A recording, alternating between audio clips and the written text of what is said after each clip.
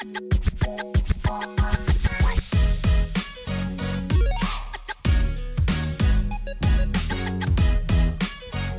everyone, and welcome to the show.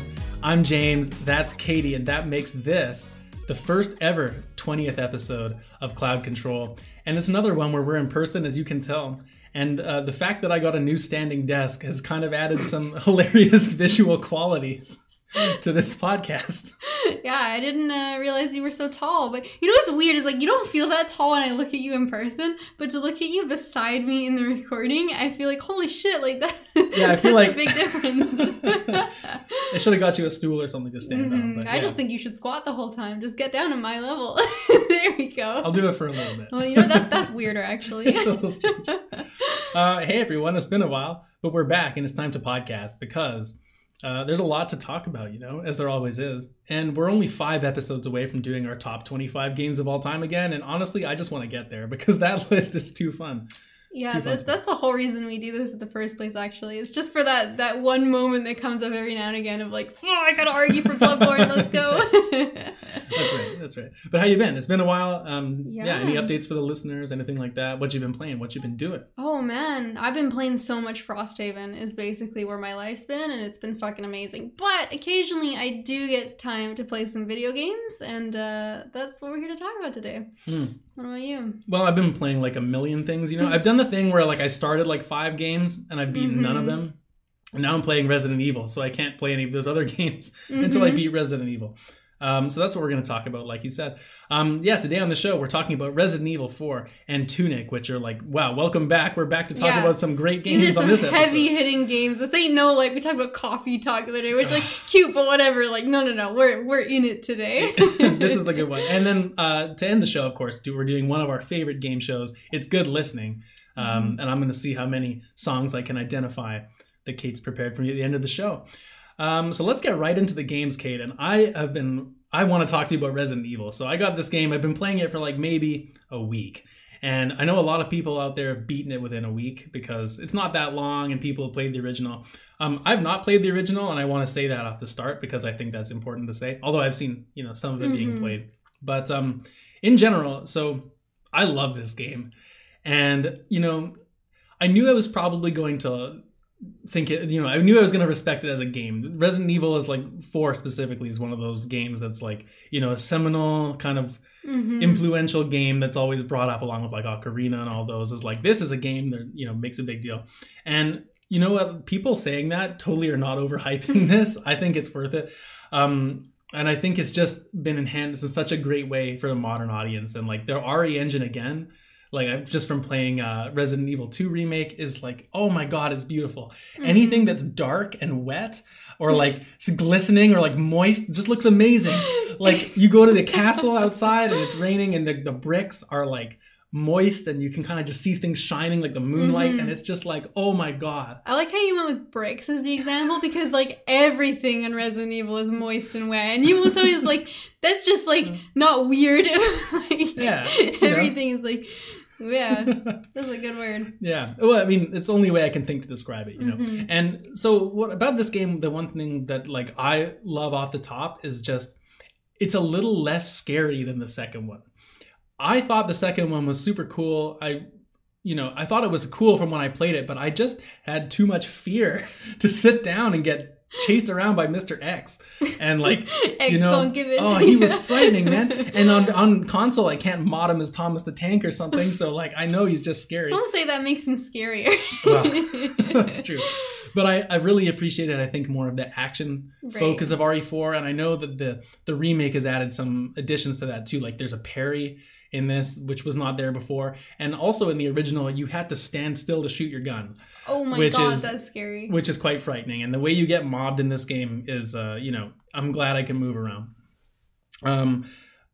The other thing that's really putting me through and I think making it less scary is that it's really funny. Like the context. And I know they haven't redone a ton of the dialogue for this game in terms of like, the one-liners, the little things the characters say back and forth. And I think there could be some fair criticism there in terms of like, if they would have redone this in more of like think of how Nathan Drake and Sully talk to each other or something. A little more organic. They could probably have added some more like characterization in there or like, changed it up a little bit. But for what it is as a throwback to an older game, I think it is a great tone. Mm-hmm. And like it contrasts with the material so well in the fact that like they're just yelling at each other in weird times. Like I was telling you off screen. So part of once you get further into the game, you get a companion, Ashley, who's like this person you've saved and she's with you. You're commanding her if she should be further back or closer to you so she can follow you if you're trying to run or like stay away from enemies. But the context when you click the button of like get her to follow you or stay back is like, there's no context. So even if she's standing right beside you, you could yell and be like, hey, get over here. Like you're just yelling right at her.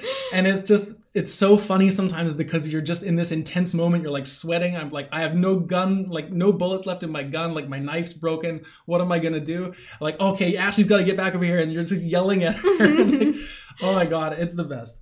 But, okay, anyway. So this game is, I wouldn't say it's like survival as much as it's just horror. Like I said, it's a lot more action focused. And I think the combat is like the most satisfying thing because it teeters that like power level thing so well. I feel like there's a lot of horror games where like you're intentionally made to feel weak or like, you're really struggling. Yeah. And it's not like you don't get that in this game, but you have just as many times where I'm like, oh, there's 10 of those guys there. And I have like this SMG loaded up with 100 bullets. And I know I'm just going to take these guys down. And like, it's not that it's easy to kill, any enemy. Like anyone can kill you in this, but you definitely have those sort of power trip moments. But it's not like the whole thing is just like fantasy in that way. More often than not, you're kind of on the back foot.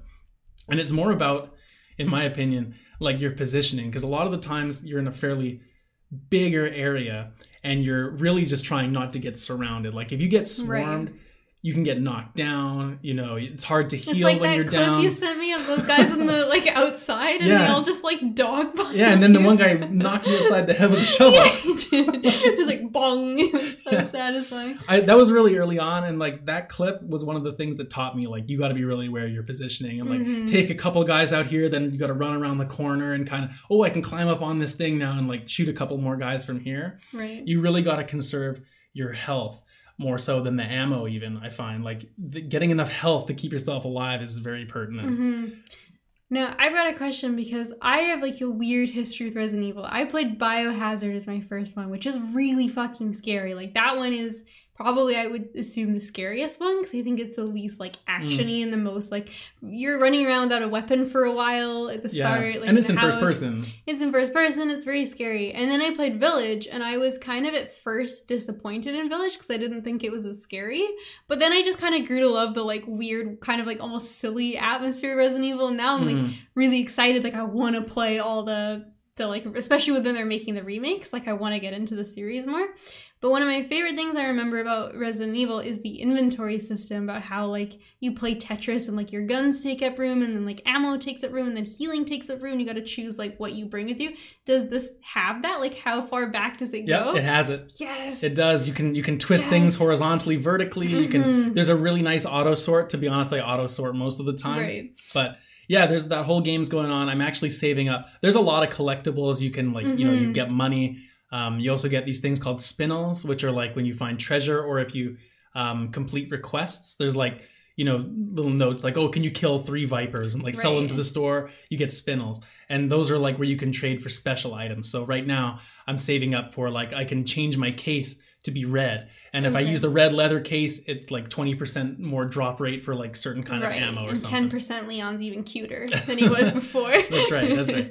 So yeah, the case is a big deal. And like, it's really played in a lot of the time too, because I like to keep a variety of weapons. Like there's so many weapons, I keep a pistol and I have a shotgun. I got them listed here. I got a rifle, an SMG, and a bolt gun, which the bolt gun's like a crossbow and you can attach like mines on the end. Cool. Super fun. But because I keep all the weapons, I have like a lot less space in my case. Right. So I'm constantly like, okay, what can I craft to like take up less space so I can pick up this bass so I can, because I got to keep this bass in my suitcase. Yeah, in case I got to pose for a Tinder page. Hold this bass. That's right. Well, yeah. So that's so funny. So yeah, that system has been really fun, and I think it adds to the horror element, right? Because you have to pick your poison in a certain extent where you're like, well, do I want to bring that extra gun, or like would it be helpful to have a little bit more room in case I find some resources?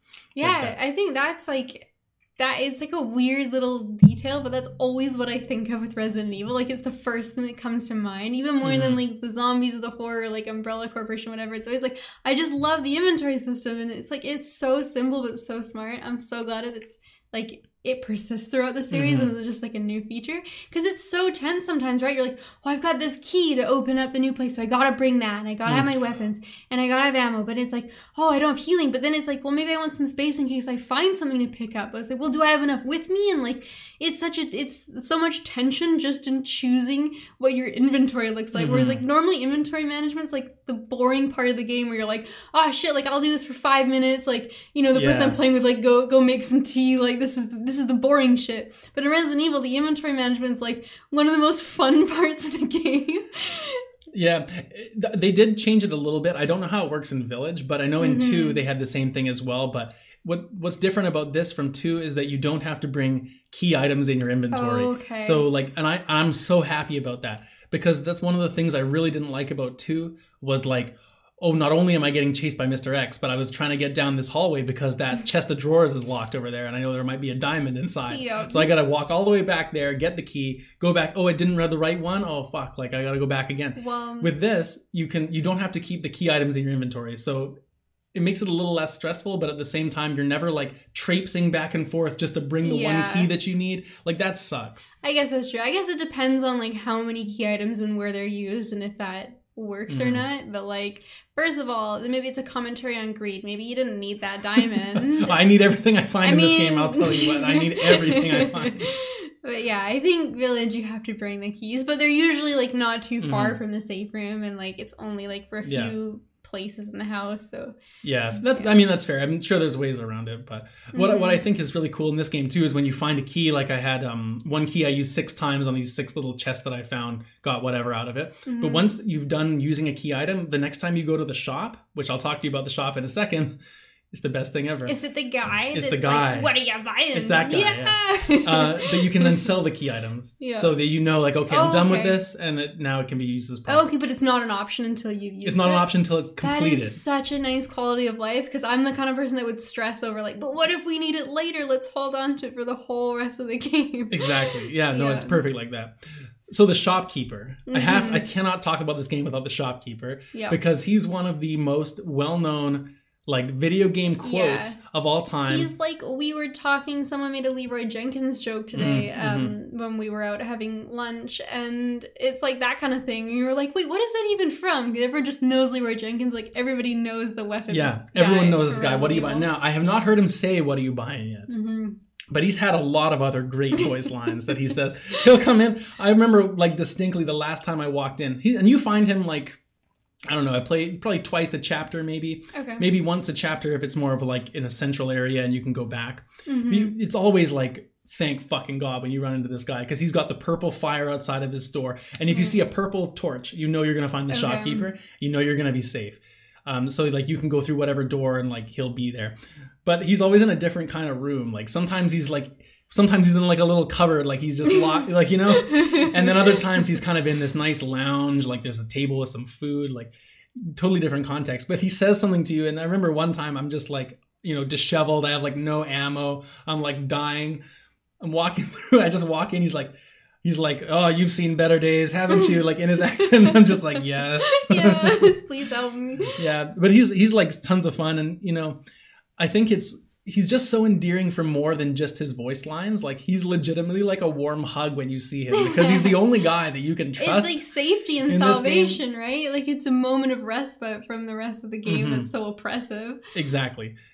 So you deal with him, the voice lines. I mean, he's so enjoyable, but beyond that too, like the store is just very interesting in this game. Like the flexibility that it gives you is great. Things unlock, you know, every chapter as you go up.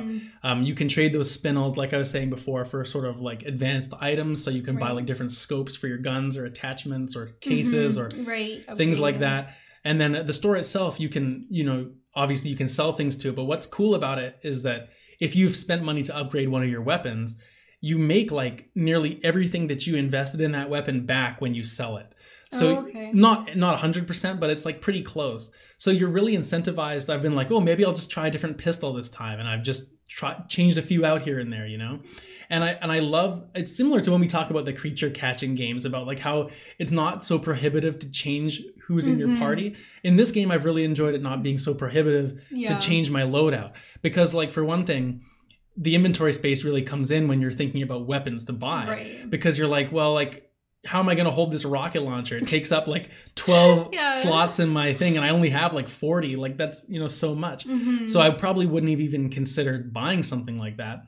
But in this game now, like, that's the next thing I'm saving up for, because the worst that'll happen if I don't end up using it after spending 80,000, I'll just sell it for like 72,000. Yeah. And like, it's just fun to try it too. Like, you have that ability, and also like maybe there's like one area that's like, it would be really useful to have this. You could use it, and then like you're not penalized for that. So yeah, and he'll have like different sales on like certain chapters. It'll be like, well, if you buy the bolt gun this chapter, then we'll throw in the recipe to make bolts for free, and otherwise that would be 7,000. So you got to look out for the deals. That's a good tip. Nice. If you talk to him. And the other thing he has for you in certain locations, usually when he's in the nicer, you know, areas with the food, not so much when he's like in the shack full of like dead people. He has a shooting range, which is really fun. And it's like a little arcade game you can go and play.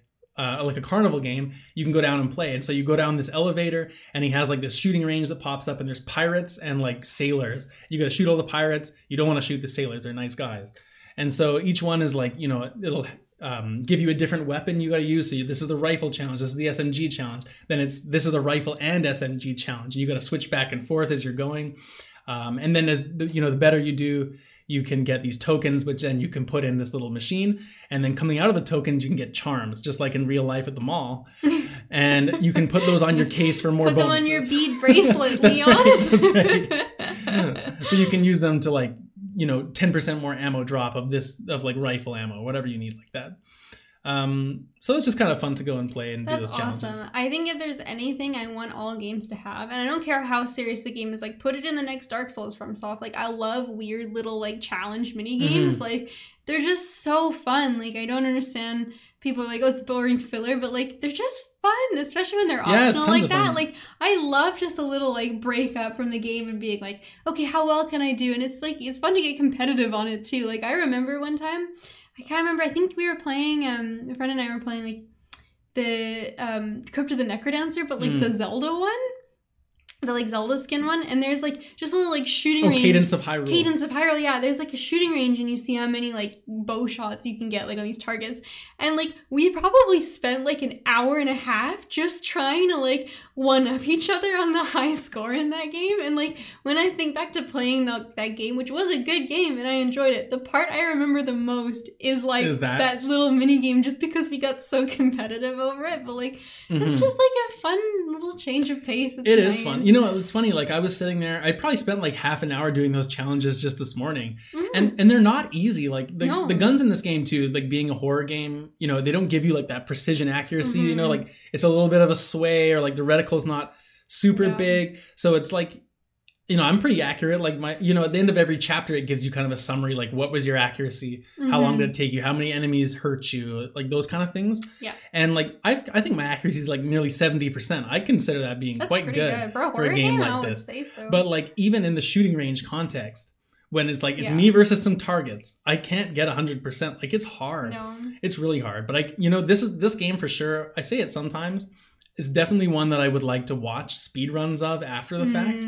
Just because like I can totally see how there's like a sprint, and like I'm sure if I just was to sprint and like weave around this guy, I could just not even bother killing him and run to this door and get there. But for me, I'm like busy sneaking around. Like I gotta make sure no one finds me before I find them.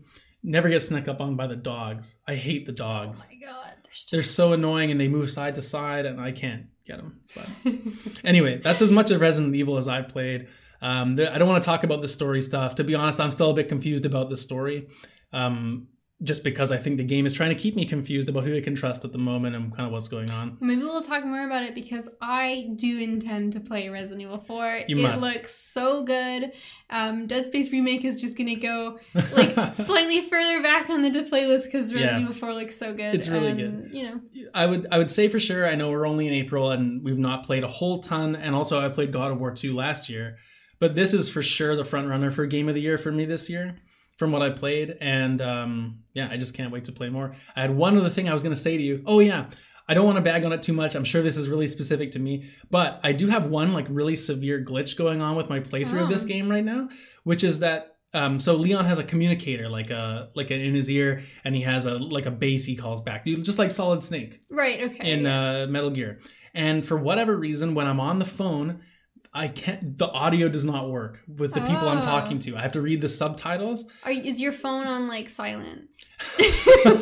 Leon, check the settings. For the first couple chapters, I could hear them. Yeah. And if I play with my headset, I can hear them. Oh. But when I have the headset off... I wonder if it's like an issue of like it's trying to come out of your controller Oh my god! It must be because I turned the volume on my controller down. There you go! That's what it is! And this game has the triggers, like when you pull the shotgun, it feels different than the other gun. Yeah, oh my god, you cracked the code. And it's going to sound so cool coming out of your controller. So amazing. Okay. There we go. I'll definitely give that a try. If anyone else has any weird glitches in their games, let me know.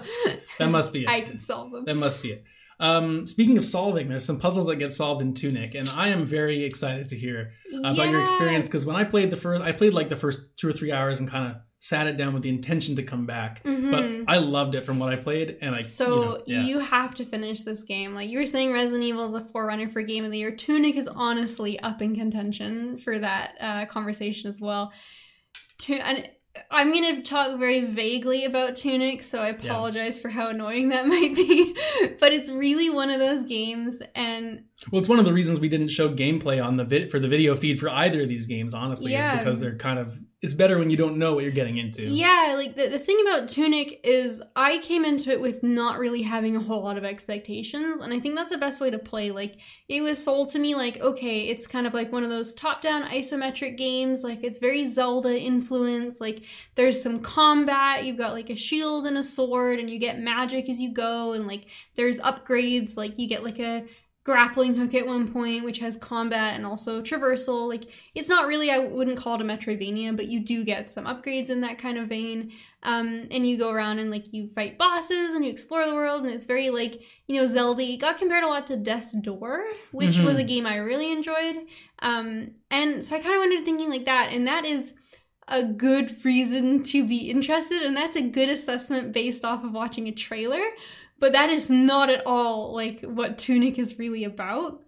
And this game is neat. Like, I think the older I get and the more games I play, the more I really value games that give me like a really unique experience, or like make me look at a game in a way I've never looked at a game before. And Tunic did this. Like, I've played so many of these style of games, but Tunic is so unique. Like, at first, it doesn't seem like it, right? Like, you get a sword, you slash enemies, like there's a lock on, you're exploring like this nice, colorful world. It's all cute, it's all nice. And then you start to have some moments that are really neat. Like, you'll get, like the areas will have ways that you like loop around, right? Like there's a way you go, and then usually you'll loop around because it'll be like a door that's locked. Now you've unlocked it, and okay, you can get back to the checkpoint quicker. But in Tunic, you don't have locked doors. You just like stumble around and then realize you're back where you were, but you could have gone that way the whole time. It's just the way the like geometry was set up was that you didn't look at it and realize it was a path. But then when you go the other way, you're like, oh shit, like this was a path the whole time. And so it kind of starts to lay those seeds of like being a bit surprising, or things aren't quite what they seem at first. Yeah. And then it gets to the point where like there's whole mechanics, like leveling up is even a mechanic in the game, where like you technically have the ability to do it at first, but you just don't know you have the ability to do it. And like there's certain ways, like certain other things, objects you can interact with, and you have the ability to interact with them at first, but you don't know how. And what ties this all together is one of the main mechanics about Tunic as you play is you find pages of the instruction manual. So you think back to like getting an old game, and it always came with the manual, and you'd read through it. They'd be colorful, and it would give you tips on how to play. I miss getting those. I know. I always remember sitting down and reading through that before starting a game. I remember going to like Walmart or whatever as a kid, and we would get whatever game, and then in the way home, like reading the instruction book in the car on the ride home. Yeah. Like, just for whatever reason. We absolutely would. And like I'd read through it like multiple times as I was playing, and they'd have like descriptions of enemies, they'd have like maps, they'd tell you what items do, stuff like that. They'd tell you not to lick the batteries in your Game Boy. Yeah, don't do that. And so like you'll get items in Tunic and you won't know what they do. Like there's a language in there which you can learn. It is a real language that actually functionally works. But you don't know how to read it. And so as you collect pages of the manual, you start to learn what things do, you start to learn how to interact with the world.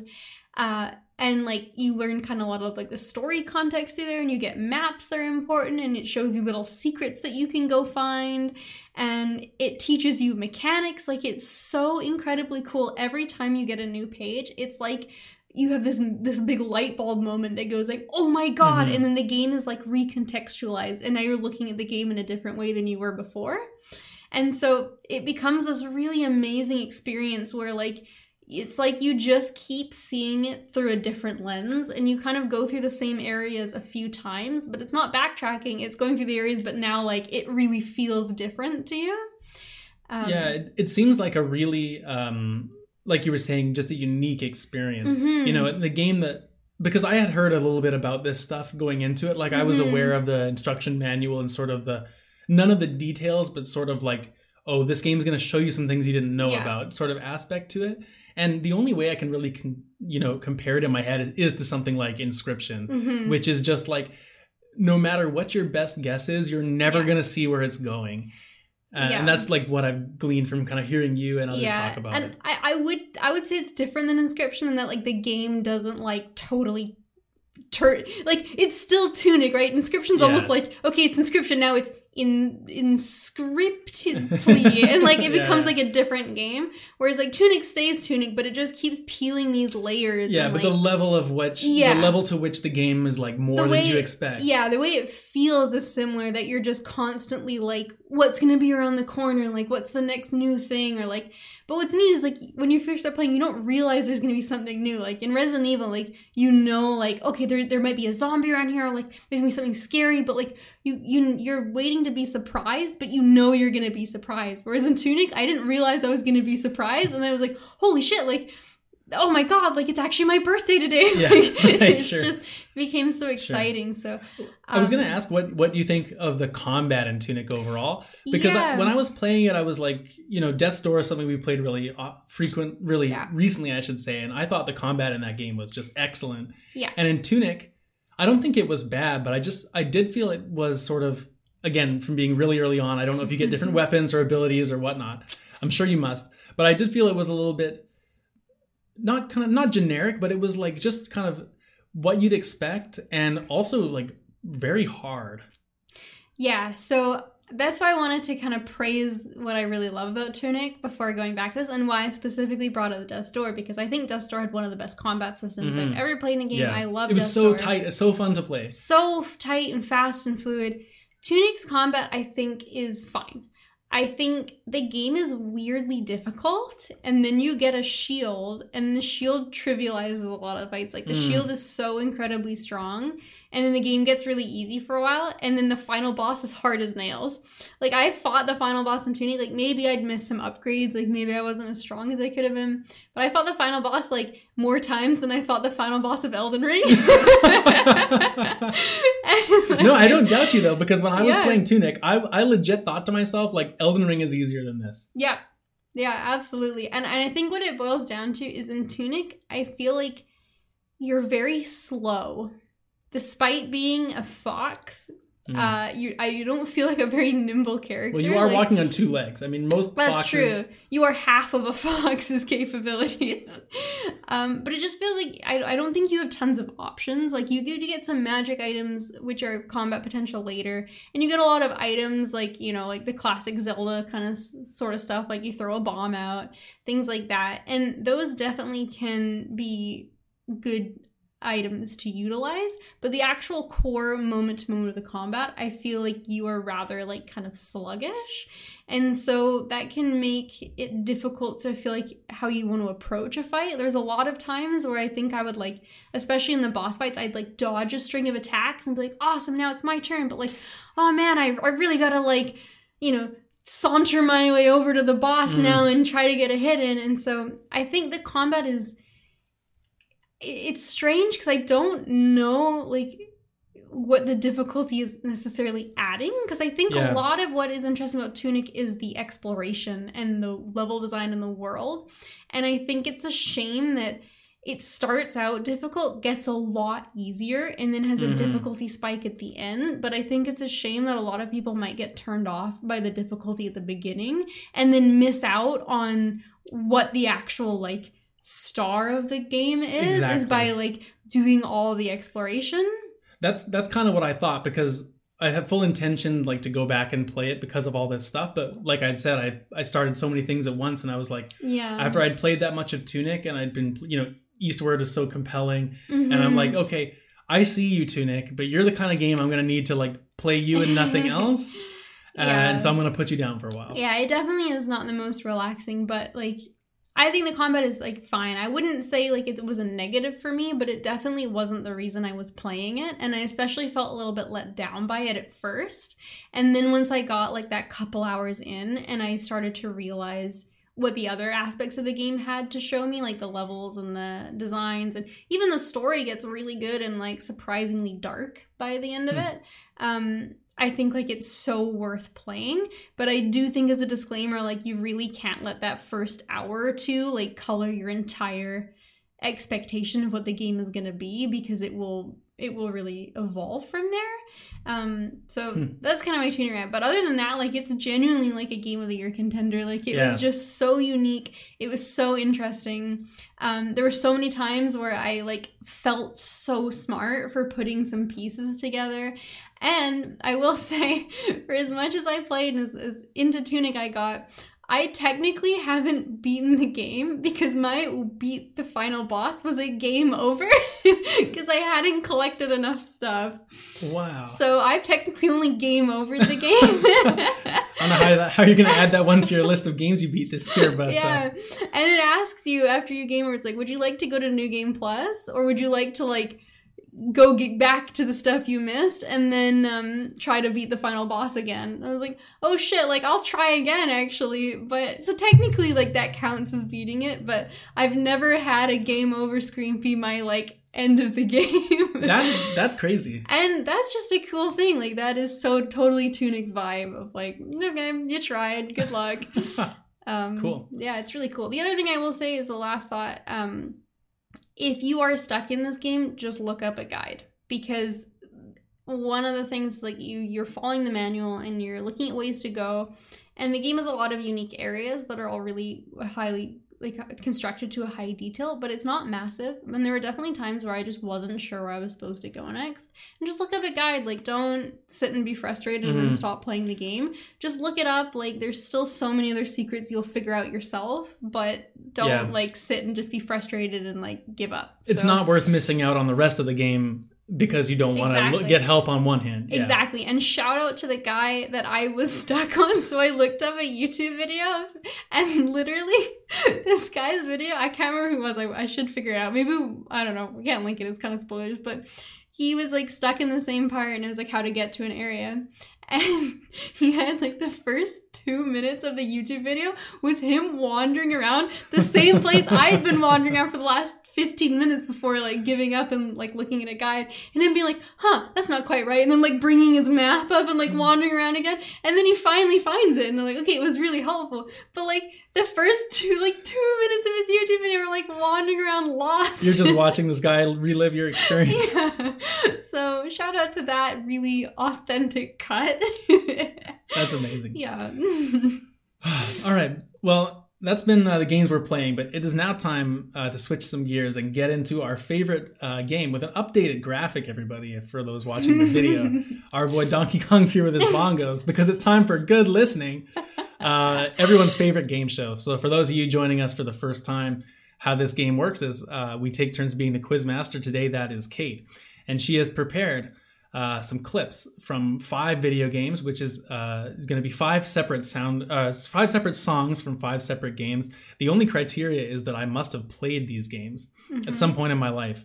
And I'm going to do my best to guess which game each track is from. That's how we do it, right? Which game the track's from? Yes, you have played all these games, and I will say I have also played all of these games. Ooh. As maybe a little hint to you. That's a big hint. I will also say that despite our new amazing graphic, none of them are from Donkey Konga, although in the next time I make one of these quizzes. That'd be a good workaround, wouldn't it? You can just play like any of these regular songs. It would just be like a Sum 41 song comes out, like, oh, that's Donkey Konga. But like Sum 41 covered by some band you've never heard because they didn't license Sum 41.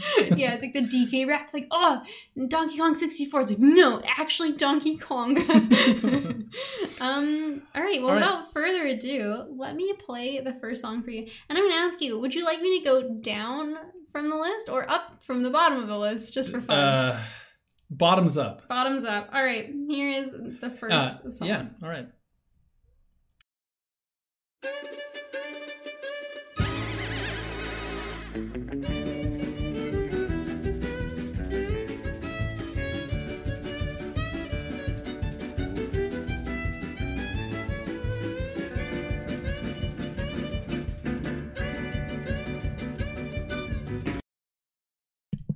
Okay.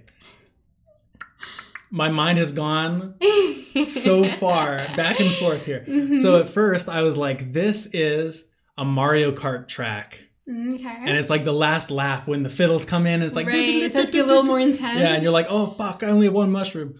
But it's not that. And then I thought, this is for sure Overcooked. And we're like making some sushi and burgers and pizza and whatnot. This is actually... I won't confirm or deny if it's Overcooked, but this is what I play for myself every time I cook dinner exclusively. So, but then I had another feeling, which is that I think this is from Cuphead. Ooh. I think this is a Cuphead sounding song. So I'm going to go with Cuphead. Okay. Would you like to take a... Okay, so I'll say you are correct. The food got you there because these... well... Would you like to take a guess for a bonus point which Cuphead song this is? Well, is there one? You've not played the DLC of Cuphead. I have not played the DLC. Now, I will say, I didn't necessarily... Maybe not played this far in the game. Maybe not played this far in the game. Okay. So it's a game... I have played Cuphead. It doesn't matter if I played the DLC I don't know. or not. I don't know if I can name the level. I'll just say it's... I'll just say it's the Cuckoo Clock Bird. I don't know. It is not. It is from the DLC, The Delicious Last Course. This is High Noon Hoopla. It's like a westerny boss. Yeah, I like that boss. Okay, okay. All right, good call. I'm so excited. Cuphead was the first thing I wanted to put in here because it's such a good you soundtrack. could have picked a lot. I'm surprised I got that, actually. But all right, so here is song number 2.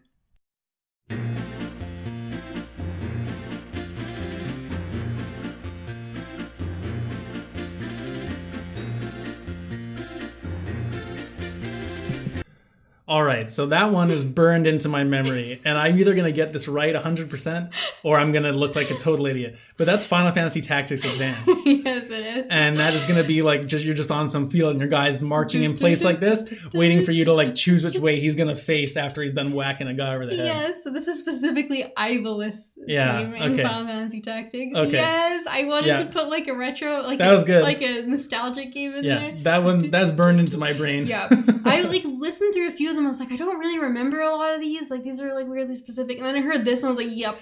And there's the one that's in the tavern would have been way too easy. Yeah. Because that's like where you like buy items and get job requests and stuff. Yeah. Okay, you are 2 for 2, which is very good for these quizzes. Yeah, it doesn't usually go like this, folks. All right, well, let's see if you can get the third question.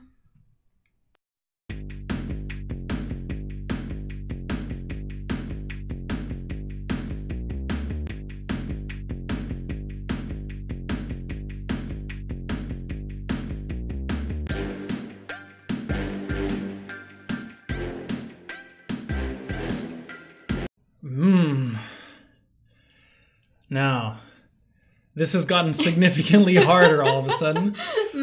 I felt like a total badass at the start of that song. That's like, this is the one I didn't think you'd get, but I thought was fun to include. I mean, it could be Hi-Fi Rush. That game has a lot of variety in it, and we both recently played it. Cool music. Makes sense you'd pick it.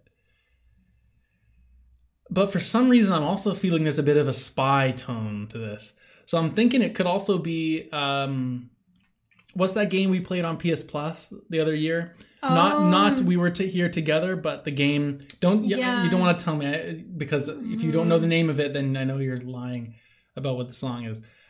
But what's that game called? It's called The best part of that game is when we were on the Sky Train. Yeah. I'm gonna say it's that game. In anticipation, I'll be wrong, and it's actually Hi-Fi Rush. Okay, well, you're wrong on both, if that makes you feel better. This is actually from Tinykin. Oh, Tinykin. This is the theme that plays when you do any of the time trials. I've never done a time trial in Tinykin. I never did time trial.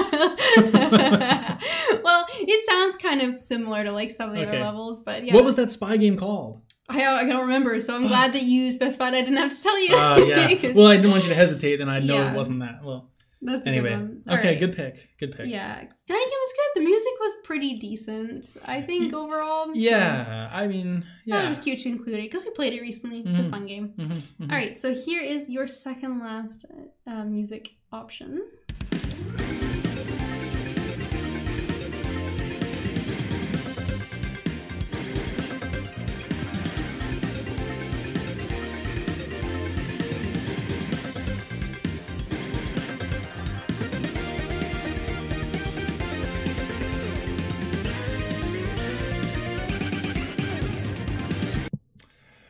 You know, if you'd played that clip for about 5 or 6 seconds shorter, I was totally going to guess a different game. What would that have been? It would have been Live Alive. Okay. However, we had a little bit of a turtle power in there. So that's going to be Ninja Turtles Cowabunga, whatever we played. The beat 'em up. Shredder's Revenge. Shredder's Revenge. Yeah, that is specifically the Wrecking Crew from Shredder's Revenge. Yeah, I considered not putting that part in, but I also thought, like, it's just so fun. It's so good. Is there a better, like, retro style music than Ninja Turtles, everybody?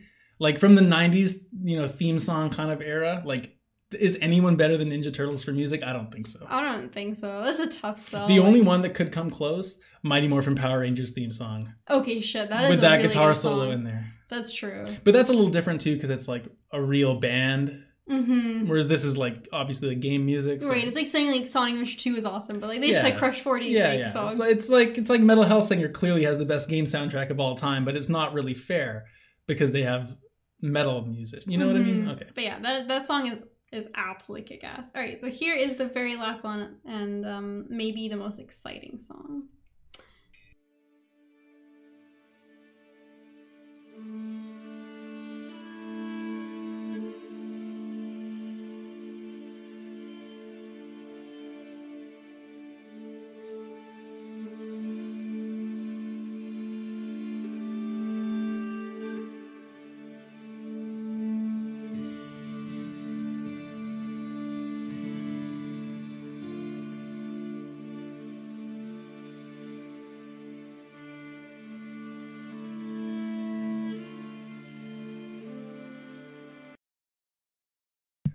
All right, so that's the opening scene from God of War Ragnarok. I think. So, it's very obviously God of War Ragnarok. Now, the caveat to this question is, I knew it would be super obvious it was Ragnarok, but I wanted to get Ragnarok in there because Bear McCreary is a, amazing composer. So, I want to ask you, the points on this question is to what or whose motif is this song? Which character is this song connected to in God of War Ragnarok? Now, that is a hard question. My initial thought was that this was the opening scene when they're in that cave. Okay. So where he's got his cloak on. Yeah. Which, by the way, fun fact, they recently just added that as an outfit you can wear now because because so many people were we want to wear that cool bear cloak he has at the beginning and then never has. So now that's actually a clothing option. That is awesome. I was gonna say that's when I thought it was before you asked me that question. Okay. So I'll say I won't overthink it. I'll just say it's Kratos. Okay. But my second guess, if I'm wrong, would have been Freya.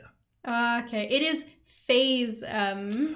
Faye. So what's cool about Ragnarok is that we actually get to see a few scenes with Faye, which we never did in 2018, and that is her theme that comes on every time Kratos goes in a dream or has a sequence where Faye shows up. Gotcha. So. Wow, that's awesome. I'm really glad you picked that. What That's a cool song. I have genuine shivers listening to that. Maybe that should be a new rule for good listening is the fifth song. It's identifiable from a game clearly, but you have to tell something about the game. Yeah, because that's a good way to work in games that we wouldn't pick because it's too obvious. Yeah, exactly. It's a Persona 5 song, right? It's well, we know those so well, but what palace is it? Or exactly. Yeah. Okay, well that was fun. I got 2. You did very well. That was good. Very well done. You got 3, I think, because you got the Cuphead, TMNT, and Ivolus from yes. Final Fantasy. Right. Well, 3 out of 10. 3 out of 5. Okay, you're good at music, you're bad at counting. That's okay. Well, we would love to know how you counted your score up. So let us know. I got 72 just for reference. Yeah. I wonder if anyone beat me. And you can let us know by getting in touch with us. And how can you do that, you might ask? And luckily for you, I've got the answer. You can tweet us at cloudcontrolpod, or of course, you can always send us an email to cloudcontrolpod@proton.me, just like our anonymous sender did today for listener mail, where we're answering a question, as we always do at the end of the show. Yeah, so this is actually low-key one of the best questions we've had, because it's so simple but so fun, and it's, what video game food do you want to eat? It's great. So I had a few interesting ideas of this because there's some video game food that looks fucking delicious, but it's real food that I have eaten in real life. Yeah, that's true. I mean, the first thing that came to my head is I definitely don't want to eat any food that I've seen prepared in Resident Evil 4 recently. I've seen a few. No. I've been to a fish cannery. I've been in some random people's houses, and they don't look like they've really got some great cleaning not a practices. Lot of, food safety. Food safe is not being practiced. Yeah. I just don't think that's going to be. I've had the opposite experience because I've been playing through Persona 5 Royal recently, which is very exciting. Okay, would you rather eat a Big Bang burger or a LeBanc curry? Okay, so here's the thing: is I don't think I would ever be able to beat the Big Bang Burger Challenge. My guts is not high enough. Yeah. We don't have enough guts combined to eat one of those burgers. I really want to try LeBlanc coffee. I would kill every time I'm in that, I'm hanging out with Sojiroke for the, upping my, confidant status with him. I'm always I want to try his LeBlanc coffee. He's so meticulous and he's got such a high standard about it. And, I want to try it. Obviously the curry too, but, I want to go to LeBlanc so badly. That's a good answer. I thought about that one too. Obviously, you can't play Persona and not want to eat there. But, I thought of a different way. I was thinking for myself, the first game that came to my head was Final Fantasy 15. Yes. Whatever you want to say about the game. I mean, I've got the dishes up here. We're looking at them. Look what you can get. It looks You can get so a creamy good. fowl sauté. You can have charcuterie on toast. All these different crustacean omelets, they're all made from Final Fantasy stuff, but crucially, the pictures also look delicious from this game. That's what I was thinking. It was Final Fantasy or even some of the Yakuza games. I was I don't know if this counts because it's just kind of real food, but they always make it look so incredibly delicious. It is, but can you get a robust bean soup in real life? I don't think so. I guess it's always the stews and the soups that look the best. Like, for whatever reason, like, when it's in a stew in any of these, like, game pictures, they look so fucking good. It does look good. But, you know, I also thought, because Final Fantasy 15, you know, I don't know if I want to pick it. Another game that I thought would be really cool is anything they make in Monster Hunter. Because, oh, yeah, the cat chef. I mean, first of all, that cat chef puts a lot of effort in. I'd want to reward him. But the other thing is that, like, the food, first of all, looks great. But they're also, like, not wasteful. Like, they use every part of those animals. We hunt them. They make my armor. They make my weapons. They're clearly being used for other things around the city. And we're eating them. So it's, like, totally sustainable. Like, more sustainable the way we're hunting in Monster Hunter. And, like, honestly, it's like some of those big creatures, I bet the ribs, like, oh, my God. That's Rathian Jowl? Come on. Yeah, that's true. That is a really good pick. Yeah, that might be the winner. The other one I thought of was kind of interesting is there's a side quest in Ragnarok that is to, like, make, like, it's called, like, the Meal of Comfort or something. You have to get, like, an ingredient from each of the realms, and, like, it's, like, a different fruit from one, and then you get, like, the leaves or, like, some spice from another one, and so it's, like, you collect these, like, little ingredients, and so, like, it is a totally fake fantasy meal, but it makes a meal called, like, the Meal of Comfort, and I really want to know what that would taste like, because it's just, like, the best magic, but at the same time, like, you know, they went to the ramen shop and for some reasons, like, I'd just be happy having, like, you know. Well, you get the atmosphere there, too. Yeah, that's true. The other one I thought of, and it's horrible, but it just made me laugh, was, do you remember playing Bug Fables? Yeah. Like that Paper Mario kind of game? And, like, there's that, like, you can mix recipes. And if you mix ingredients that don't go together, you get what's called a mistake. And then if you mix, like, multiple ingredients and you also make something bad, you get what's called a big mistake. And there's, like, a dark part of my brain that's like, try the big mistake. But it's, like, just rancid food. Like, it's not a good choice. Disgusting. But it's I just remember thinking it's so funny. That's awesome. Well, we would love to know your answer to this question, as always. Would you be down to try eating a big mistake? You can let us know to our email like we wrote before. But yeah, this has been great. We're back, and we'll be doing some more great podcasts leading up to that 25 episodes of the big list. So look forward to that in the future. But of course, this has been Cloud Control, the gaming podcast. It's not just good, it's good enough. We'll see you on the next one.